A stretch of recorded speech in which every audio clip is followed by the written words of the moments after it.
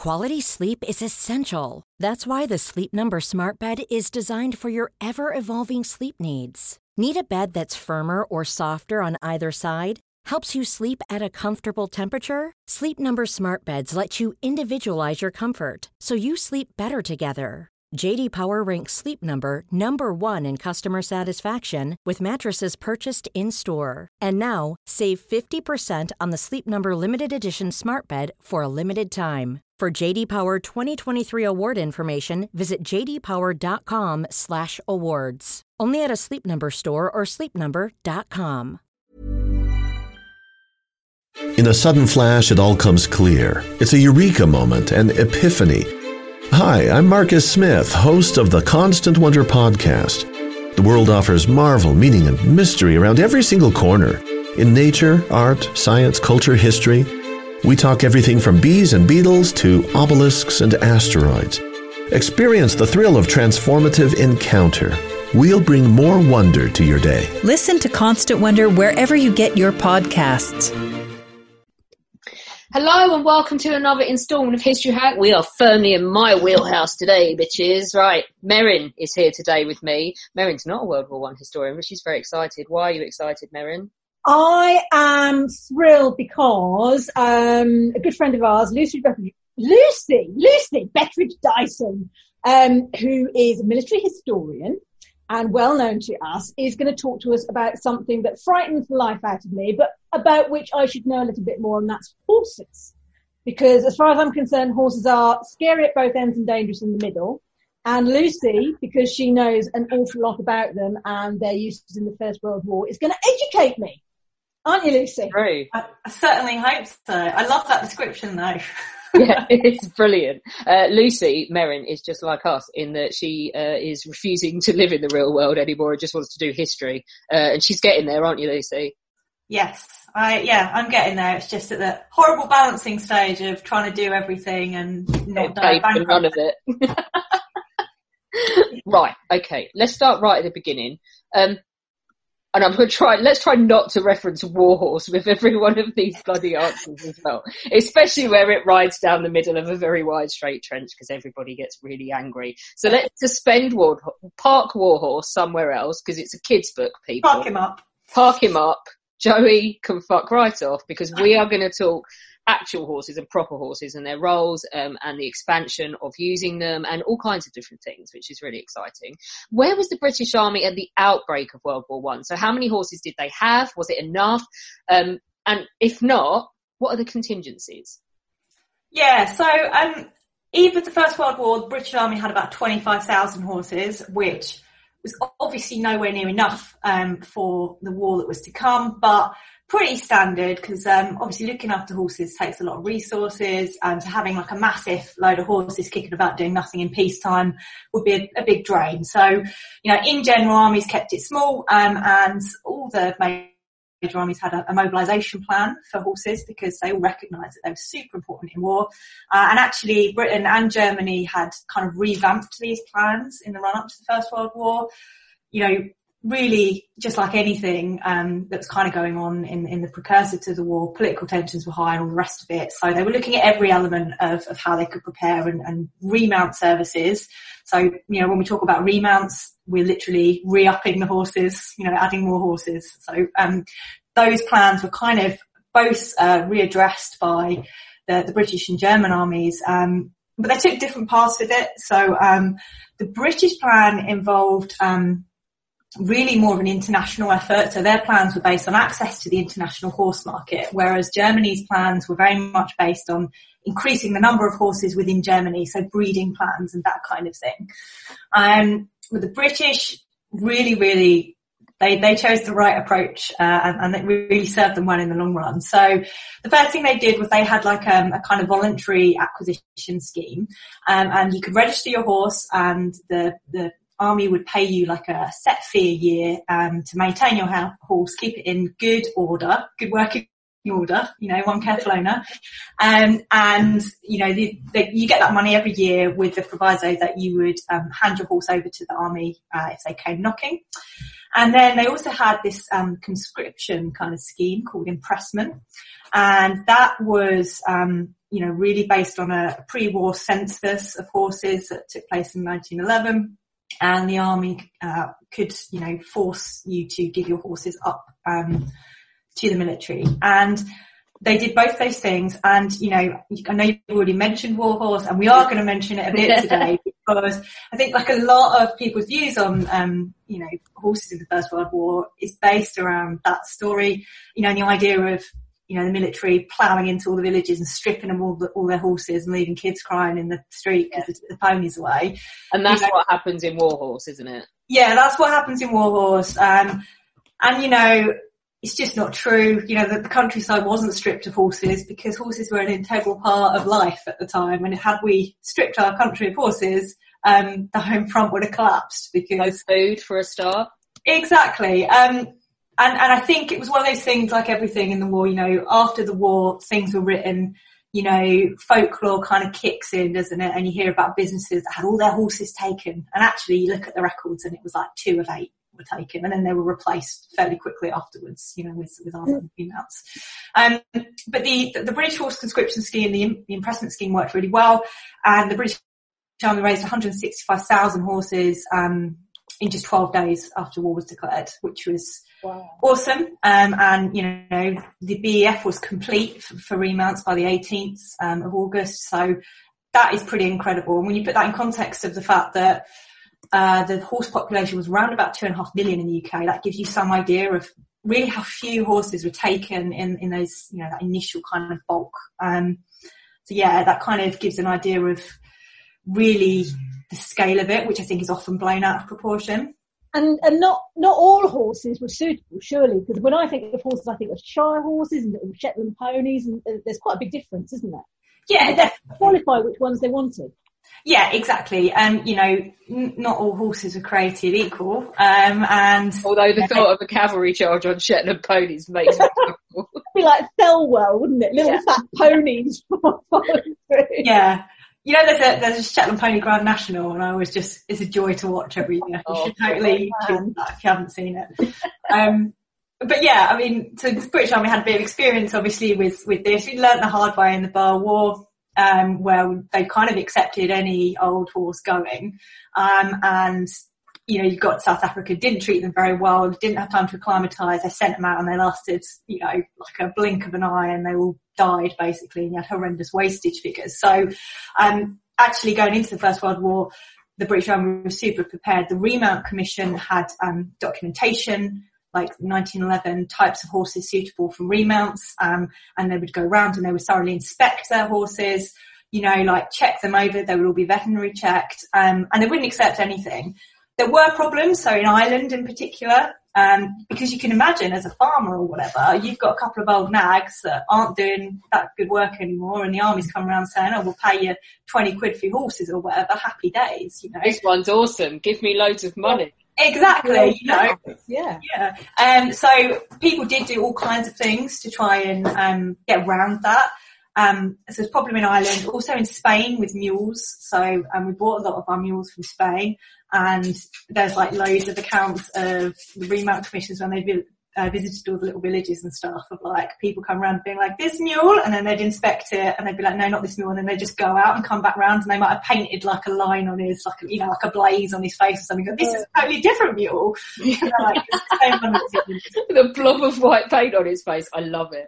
Yeah, so you had all this kind of stuff going on. People went to extremes. I mean, they even removed horses' teeth and stuff so that they couldn't be aged, and that kind of thing. So yeah, it wasn't a case of all horses were equal, and certainly, the high quality horses really were what they were after. And did whether they were shod, see, I know a technical term here, did whether they were shod or not factor in this, as in were they prepared? No, so they wouldn't necessarily be ready to go. So all the horses would go to the remount depots, and they'd all be trained and, go through like a conditioning, a bit of training process. And particularly when the British Army, so one of the major advantages that Britain had is access to the international horse market, as I mentioned earlier. Something that Germany didn't have. And one of the clever things that we did was actually agreed a process with America So the majority of horses and mules that Britain used came from this huge equine market in America. You know, America at the time had a population of about 30 million horses, and about 8 million of those were, you know, kind of broken and trained. So having access to that pool was a massive advantage. And, you know, the British were shipping over huge numbers. We spent around 36 million pounds throughout the war with America just on horses and mules, which is a staggering amount. And they came over in transports, what, in the holds? Or? Yeah, it was a really, I mean, it's amazing to think about how the complexity of getting horses from all over the States. So the railroad, the infrastructure that needed to be put in place over there in the States, the remount depots, so they would be shipped to, you know, collection pens where they'd be inspected by the British, and if they wanted them, they'd, you know, you get branded with the broad arrow. And they'd then go to another depot further along where they'd be checked for disease, that kind of thing.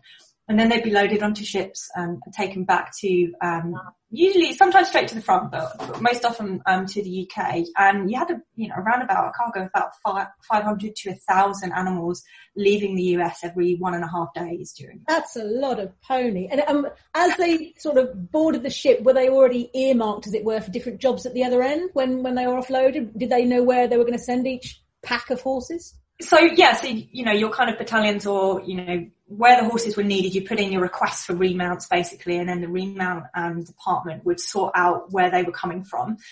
We talked about how they got them. Let's talk about what they did. Let's wind you up and get it out of the way. So all horses just went in the cavalry, right? That's where most of them went? Yeah, that's right, Alex. No, that is not right. It's not right. It's very wrong, and it makes me very angry. Yeah. Yeah, I mean, I guess we kind of touched on it a bit, but it's, you know, the horse in war is a particular goldmine for myths. I think because the horse has been in war with man, you know, since man started fighting, basically, with taking horses with us. Throw in all the, you know, First World War, donkey cavalry generals kind of nonsense, and you get this hot pot of just bullshit, basically. What do you know? What percentage of horses who served in World War One actually were ridden into battle as a trooper's horse? I don't know the exact percentage. Maybe not into battle, but in their units. The cavalry was a very small part of the horse story in the First World War. It was a very, very small part.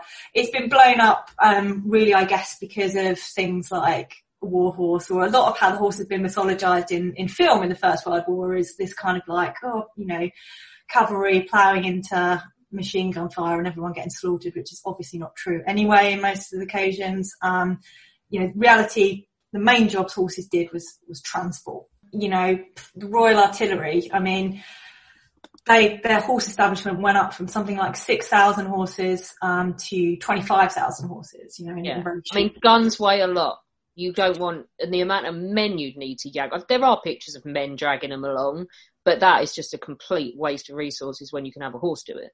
Yeah, exactly. And, you know, when you think about the number of guns in a battery, batteries in a brigade, brigades in a division. So six guns, right? Yeah. So 6 18-pounders, 3 batteries in a brigade, and brigades numbering over 300, up to 400. 400, yeah. So soon mounts up, doesn't it? Yeah, and that's a small gun. That's a small gun.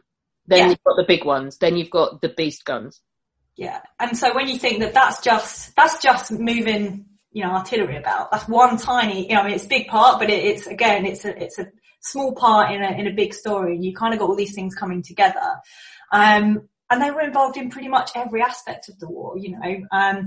So yeah, of course we've got artillery guns. You think about that, you see the pictures of horses putting guns, but, you know, you've also got, you know, the dear old ASC, the Army Service Corps, unglamorous, you know, we often forget about them. It's not something people really want to look into, I've found, but actually incredible work they did, and they relied on horses and mules, you know, to get everything from ammunition to rations, anywhere in across all the fronts, you know, relied on horses. This is the thing, isn't it? So many of these fronts. So talk about, even on the Western Front, roads are inadequate for the scale of the war, but then move somewhere, I'm sure we'll come on to Palestine later, because their cavalry rocks it, because you're looking at huge wide open spaces, and you can't use a car. So, and lorries are at a premium anyway. So horses really are absolutely crucial, aren't they? They're essential. And I think, again, we need to think about the period we're talking about here, where the combustion engine was pretty much in its infancy. And actually in day-to-day life relied on the horse. And okay, all right, on the front you might have your light railway roads. Obviously they were super important, but still, you look at like the wet and the mud of the Western Front, ain't no trains crossing that, ain't anything with an engine crossing that. And actually, as the war went on, fewer horses were crossing that, and the mules were what really came to the forefront. Which you knew I was going to mention mules at some point. Always. So I was laughing my head off because I googled it. Ali Sloper's Cavalry, that's the nickname, isn't it, for Army Service Corps? Yeah. Talk about mules to people who don't know the difference. What is a mule and why are they different to horses? Do you know what a mule is, Alex? I think a mule is a cross between a horse and something else, a donkey, maybe. Yeah, it is. And they're smaller and they're hard, they're nails. They're like anything a horse goes, no, I'm not having that, a mule will do it, and a mule will like own it. And I know this from the kids magazine, the Great War Group, because our mascot is now Monty the Mule, and Rob Thompson, who the logistics king who waffles incessantly about lines of communication and supply, is actually doing letters from Monty for the kids to read. So I'm learning from an 8-year-old's letter all about mules in the First World War. As it should be. There weren't more mules than horses, but certainly towards the end of the war, and certainly 1917 on the Western Front, mules were really super important because, like you've said, you pretty much nailed it. So a mule is an offspring between a male donkey and a female horse, not the other way around. So that gives you a hinny, which is a different animal, bizarrely. And yeah, they are very, very nimble and they are very sure-footed. So that allows them to climb mountains and stuff. Yeah, they can pick through just like any kind of landscape, basically. And particularly important in the so that makes them great for like Palestine, all those kind of areas. But Western Front, when we're looking at the mud and the horrible conditions, mules are really hard, and they will put up with much tougher, much harsher conditions than horses will without getting sick. So that was a major benefit for them. There's an eye on Mule Corps in Gallipoli as well, isn't there? Yeah, there was, and Cypriot as well. And they are. The other thing about them is, they're so misunderstood, but they are super, super intelligent. They're more intelligent than a horse, arguably. And, they have a kind of, there's been studies done on mules, where they've kind of reached the conclusions that they have cognitive ability to, and they're almost self-aware to see what's going to happen next in a situation. So this gives you an advantage, obviously, where a horse might just plod along and do whatever, and I'm being harsh to horses here, I shouldn't really, but a mule might consider the situation a little more and place its foot in a different place, and kind of make those decisions based on what's going on around it, with a lot more sense and a lot more kind of background info. So I've got a question, because my limited experience with horses is having something snuffling in my pocket and being scared to Jesus when it happened. Whether it's a horse or a mule, are they self-reliant to some extent? Do they fuel themselves? Will they go and look for food themselves? It's not a silly question. Will they graze themselves? Will they fuel themselves as they go wherever they can? Yeah, that was a big issue, was obviously fueling the animals, like you would with a motor vehicle, right? You got to put something in to get them to work hard. And certainly that was a big challenge for the military. So, yes, a horse, if it's if it's let free somewhere, it's going to go off and find a nice patch of grass. But in reality, on the battlefields, that really wasn't often available to them. Usually they were not let loose to sort of kick about and do what they want. And secondly, finding that food was very, very challenging. The amount of fodder that was shipped over to France and Belgium is often quoted as, it's the biggest export. They were shipping over so much fodder from Britain, hay and oats, way more than anything else, because they got to feed the army of horses that are out there to support the men and even feed the men out there, right? Because without horses, you can't get your rations to your blokes. Yeah. I'm just seeing Ivy's just strolled into the room and sat down. She's interested in what you got to say as well. Yeah, Ivy legend. Ivy will undoubtedly be in your cartoon for this episode as well. So we talked about cavalry being tiny. We've talked about logistics. We've talked about artillery. Any other major centres of horse employment? Yeah, I mean, I've said that they're kind of involved everywhere, and even you can even look at like, you know, the war industry at home. So if you look at like horses, like the Navy, for example, you wouldn't think horses were particularly vital to the Navy in the First World War, but you know, the shipyards, what do you think was moving all the materials around to build the ships? So you know, you've got that, you've got you know, medical side of things, so evacuating the wounded, particularly on Gallipoli. So donkeys were very good there. Donkeys they tolerate the heat. Didn't the Australians try and give a VC to a donkey at Gallipoli? There's a lot of nonsense about donkeys in Gallipoli, to be fair. Yeah, they get far too much of the credit, I feel. Yeah, yeah. But, you know, they were used, mules and donkeys were used in those kind of areas, Macedonian front, Italy, those kind of regions, to evacuate the wounded, because how else are you going to do it? And you've also got things like, yeah, you've also got the forestry corps. So, you know, where are you getting your timber to build your trenches? Forestry corps. What's hauling the logs? Horses. It's like you can pretty much circle back round to horses in the First World War wherever you're looking. So these horses are certainly, they're really earning their pay. But are there any other myths around them that actually drive you insane, things that you hear all the time? Yeah. There are. She's like, come on, get on your soapbox. get on your hobby horse, come on. I think probably the biggest one is just really that the army didn't care about the horses. I think whenever we talk about animals in war, it's very emotive, and particularly with horses, there is a thing about horses just generally that kind of really connects with a lot of people. Maybe not you, Merrin. They just terrify you. Just think of them as some kind of jittery, glass-eyed dinosaurs, but you know, you know. Considering she lives in the countryside, it's even more funny. They have no brakes. I understand you can get them to go faster, but I can never find the brakes. Yeah.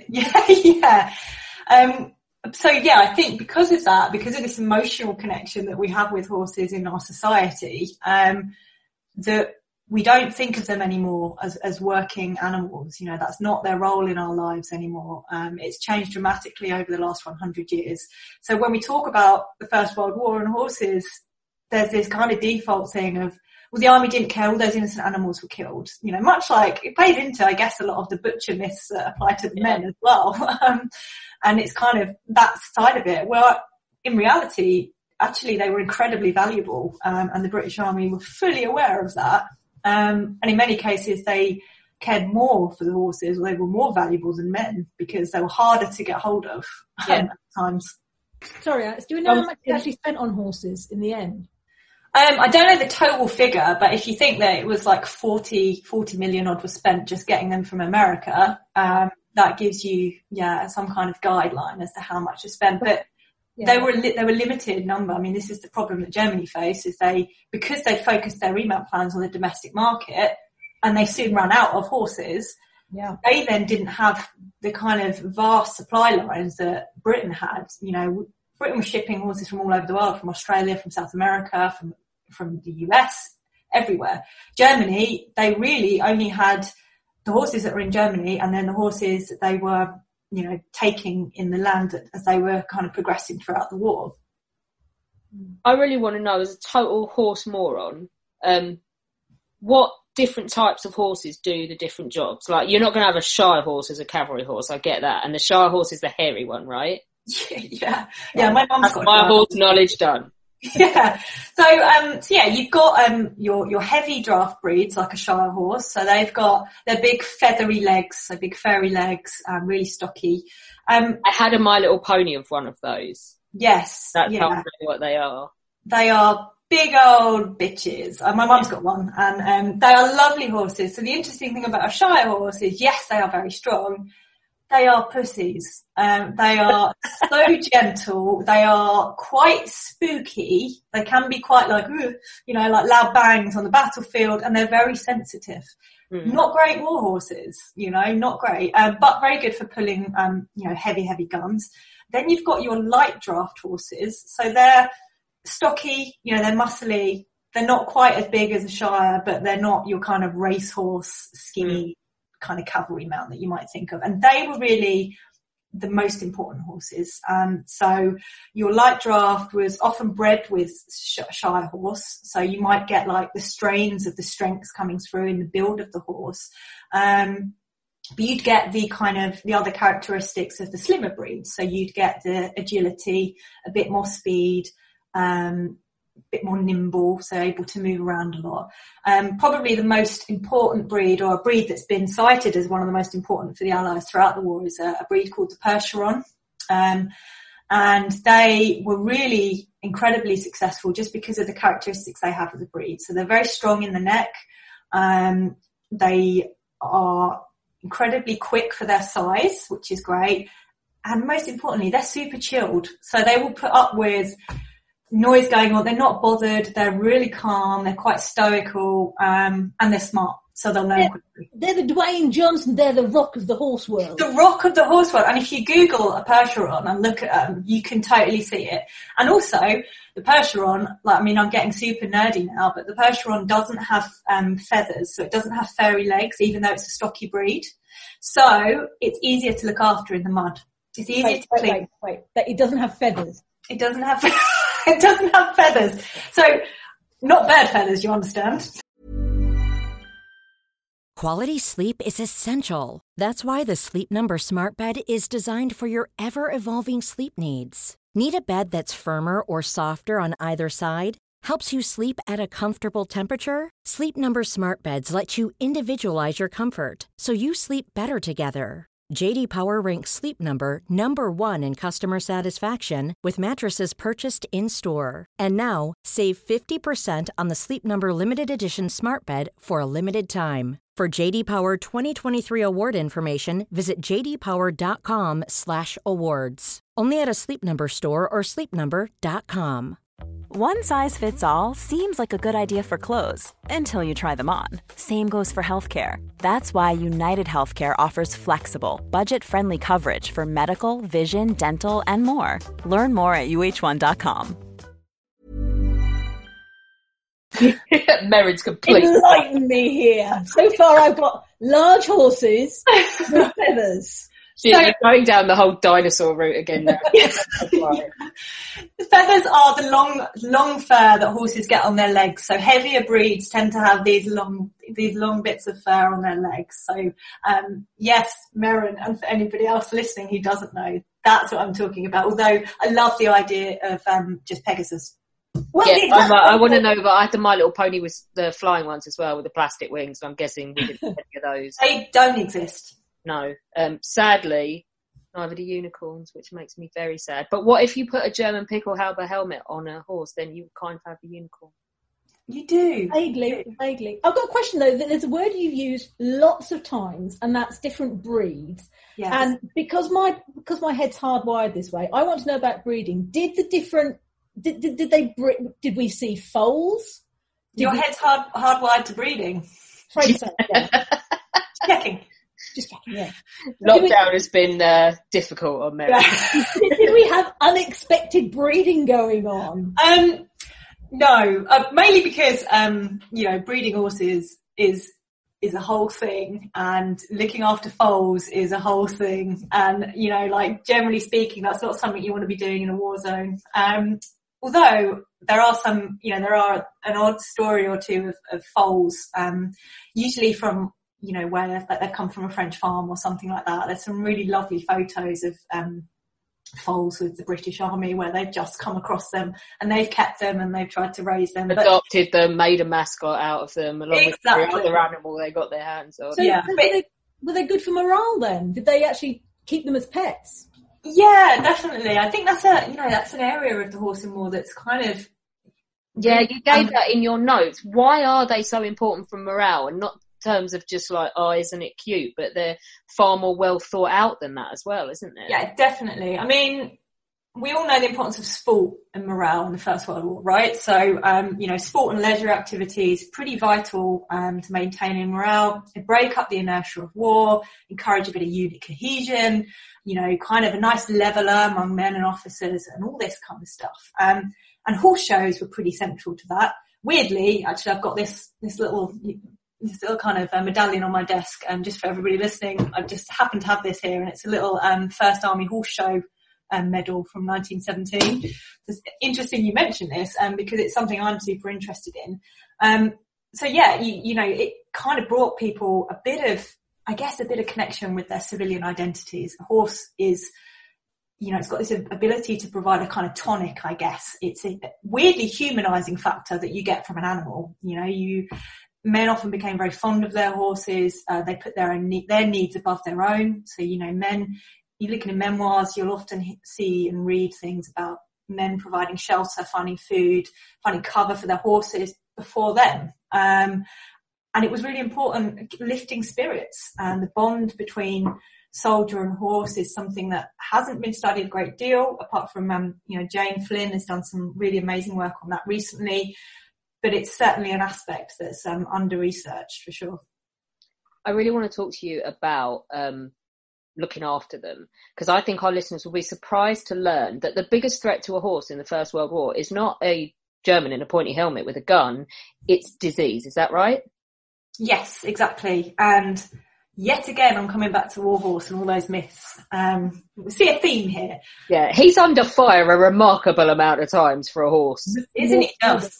Yeah, you got your image of Joey running through explosions left, right and centre, and, you know, the horse the Germans couldn't kill and all of that. Well, yes, obviously, you know, shoot a machine gun at a horse, spray it with bullets, it's going to die. But, you know, in reality, this wasn't a major killer for horses. You know, shrapnel, big problem, because obviously transport supply lines were a big target. So there was obviously that to be mindful of. But disease, bad conditions, just like men, you know, living in cold, wet conditions for extended periods of time is not good for horses. Many suffered quite severe skin problems, which were very difficult to treat. If you can't get dry, it's very difficult to treat these problems. With horses, their feet and their legs are particularly susceptible. So if you're standing a long time in mud, that's going to be a big issue. And the mud contained bacteria, and this often led to horses going blind, and that was a big problem. I've got some pictures, actually. I'll tweet these when we put your episode out so that people can see them. Remember those veterinary pictures I tweeted a while back? Yeah. They're really, really good. And, you know, weirdly, the blindness thing affected mules less so, but for horses it was a big problem. And the other big problem was supplying, and Maren touched on it before, but supplying adequate food and water to the horses. You know what it's like with people. You know, if you don't eat, if you're tired, you're much more likely to get sick. And it's the same with the animals. It's the same with horses. So stories of horses who were just starving because they couldn't get enough to eat, that they were eating their own blankets. You know, they were eating sand in the Middle East. This is specifically as well really a problem. Like the Germans can't even feed their men by 1918. So their horses were in a right state, weren't they? It's a massive, massive problem. And horses are... You know, the mules fared much better because they are a bit tougher in that regard. They can cope with kind of rougher conditions and less food, and they can do more with less food. But horses are quite sensitive. And, you know, when a horse gets sick and its spirit broken, then it's working a lot less hard. Horses emotionally, if they're broken, they get depressed, they give up and they die. And, you know, exhaustion was the biggest killer of horses, particularly in 1917. So they become a drain on resources at that point because you've got to handle their carcasses, surely. Yeah. And, you know, the British set up the disposal of animal branch was set up in, I think it was 1917 actually, and that dealt specifically with getting rid of the dead horses, because what do you do with them? You can't have them kicking about the battlefield. You know, you can have disease and all kinds of things. Now, I've got a vague recollection of having heard. Now, you can blow this myth out of the water. Were the carcasses used as like observation posts? So there were soldiers in sort of hiding inside them, like camo horses. Yeah, That I have read a few things of that. Them being used for that. I don't know if it was like an official thing.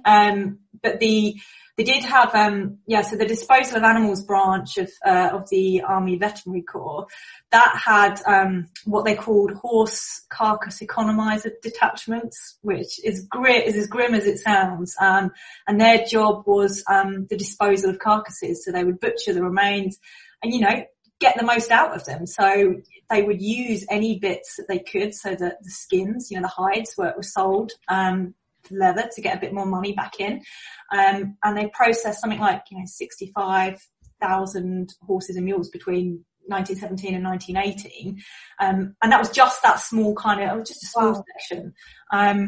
But yeah, all kinds of uses. They boiled all their bones up to make, kind of adhesives and all kinds of things, and soaps and all kinds of things.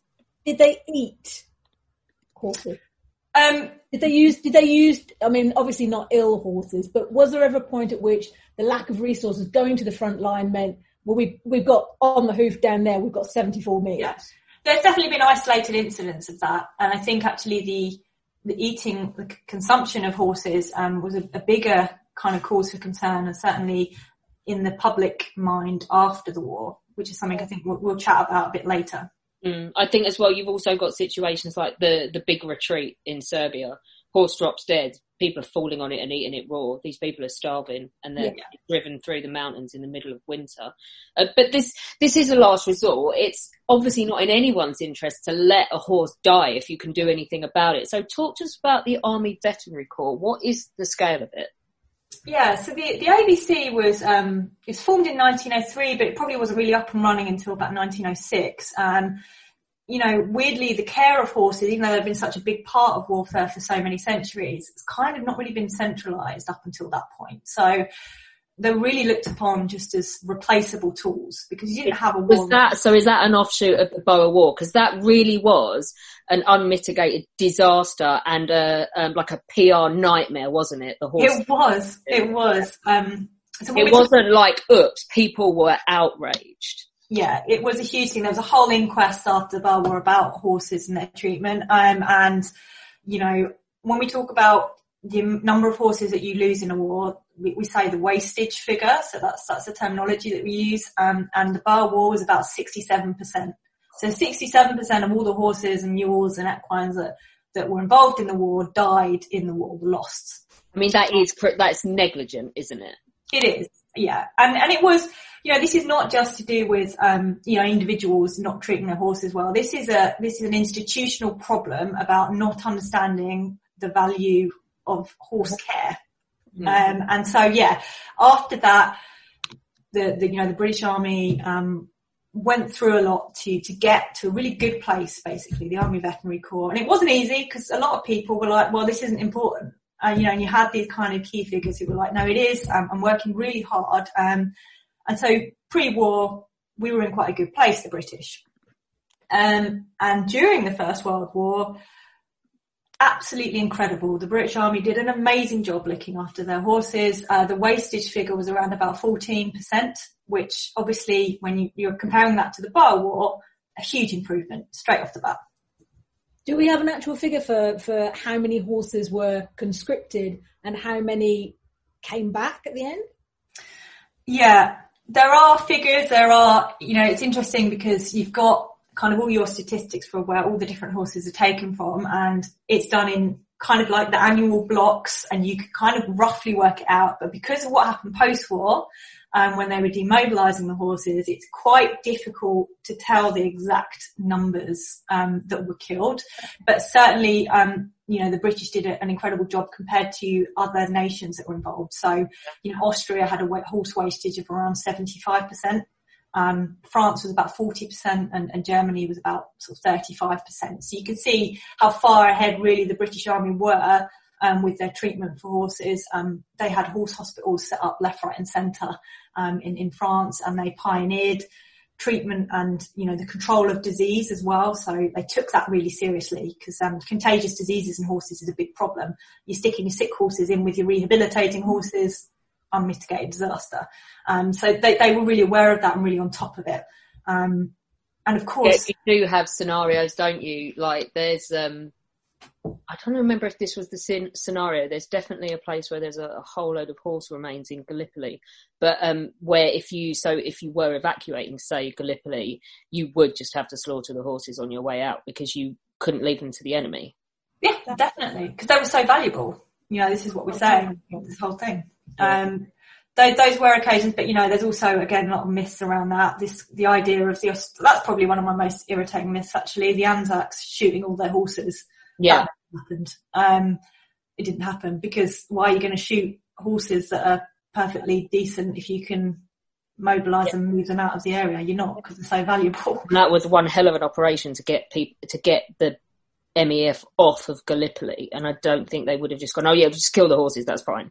Yeah, they did have to in Gallipoli. Yeah. Some of them they did have to get rid of, for sure. But it wasn't something that, this kind of callous thing was just like, oh, we're done here. Let's just... Yeah, so we'll just shoot them and then we'll worry about that. It wasn't like that at all, was it?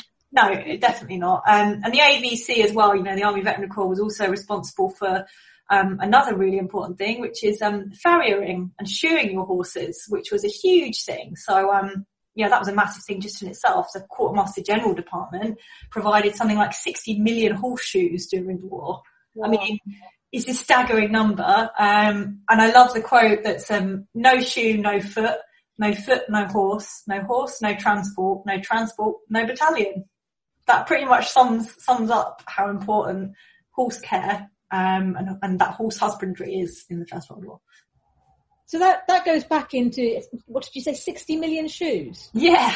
So where do you find the metal for 60 million shoes? I know. Well, this is it. And you can imagine how much the kind of horse supply and the remount department had to battle in terms of the logistics and all the kind of politics that then came into it when they're talking about the amount of supplies and industry they needed to support the horses.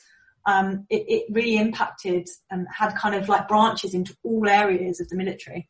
So if we're talking about looking after horses, and we just said that come the day there was a tendency to say, well, we've got to get rid of them because the enemy will use them and we don't care about them that much. How did the British stand compared to other nations when it comes to looking after them in general? Were we on par? Were we good at it? Arguably the best. The French notoriously, I'm probably going to wind so many people up now. There's going to be French historians be like, but the French didn't treat their horses particularly well, unfortunately.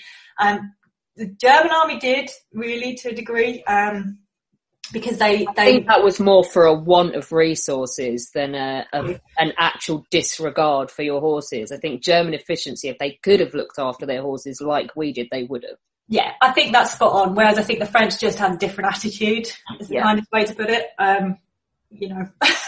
But the wastage figures kind of speak for themselves when you consider that. Yeah, exactly. Finally, and I say finally, but this is a big one and it's an important one. We all know how complicated it is trying to demobilise massive armies after the war and how much trouble it caused and how long it dragged on for. What about the horses? Because they are a drain on resources. You're going to want them off your hands as soon as possible. What happened?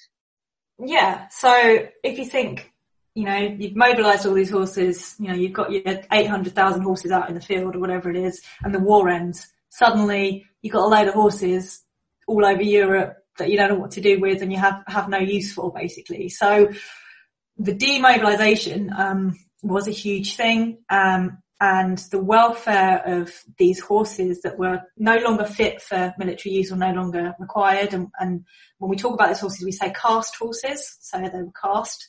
And that really pulled on the heartstrings of the British public. And actually, it's not the British Army's finest hour, but it was a really difficult thing because you had debates around the kind of the practical side of things and then the sentimental side of things. Yeah, and life had to get back to normal.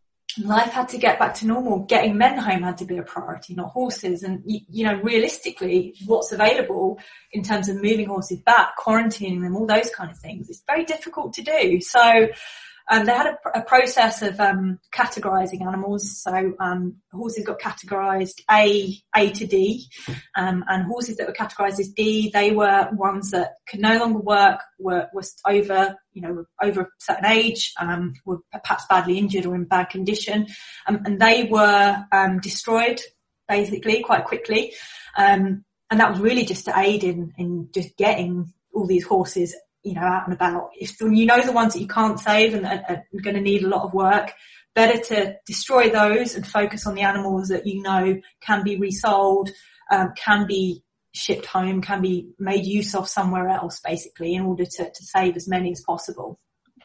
Pretty tough call, though, if you've got to be the man who's got to sort it out.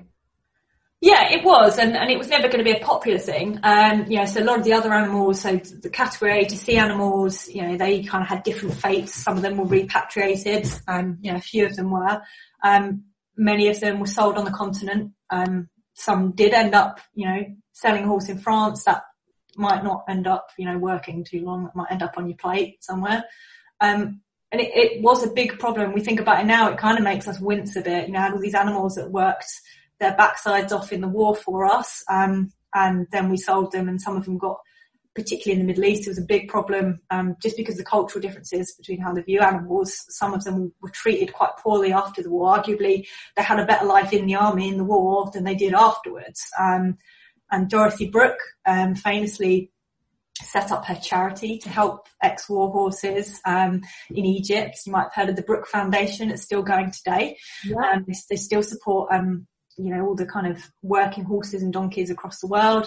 And it was a big thing. It was a big thing in British society, that the plight of these war horses, charities, the RSPCA, the Blue Cross, who, worth noting, they were pretty central, and involved in horse care throughout the war. The Army Veterinary Corps couldn't have been as successful as it was without those charities as well. And they appealed to people for donations to help these ex-war horses. And then you kind of get into this whole field of the veteranization of horses after the war, which is something for another day, but again, a really interesting area to look at. It's so British as well, isn't it? That arguably there's guys begging on the street who fought in the army, and there's people going schizo over the plight of the horses. That's such a British thing. It is, definitely. I was just going to say, we're light years on from the Industrial Revolution, but as far as I can understand, horses were embedded in culture still. They were integral to the way we lived still. Certainly here in East Anglia, it would have been horses first, not horsepower, not mechanized horsepower. So the importance of bringing them back or maintaining the sense of integrity to looking after them, at least stood us in good stead. Yeah, definitely. One of the reasons that they didn't bring back, they had to really carefully balance how many horses were repatriated was because if they brought back loads, it would have flooded the market in the UK, which would have been really detrimental to the economy, because horses and the breeding and selling of horses was a very big part of the economy still, because they were part of the workforce. I've learned so much. Got to ask you as well. Let's ask her this before she goes, Merryn. Joey gets all the bloody damned attention, doesn't he? Are there famous real horses that you want to give a shout out to? The only one I can think of is the one Haig's one that sat on the king. But the king was adamant that even though he nearly died, no one should punish the horse, and the horse should not be put down or anything. And there is a photo of the horse back on ceremonial outside Buckingham Palace. So that's amazing. I haven't heard that. Yeah, there's a picture of her outside Buckingham Palace, because the king said it's not her fault. Shifty in the middle. Shifty in the middle, yeah. There are loads of really lovely stories of individual horses.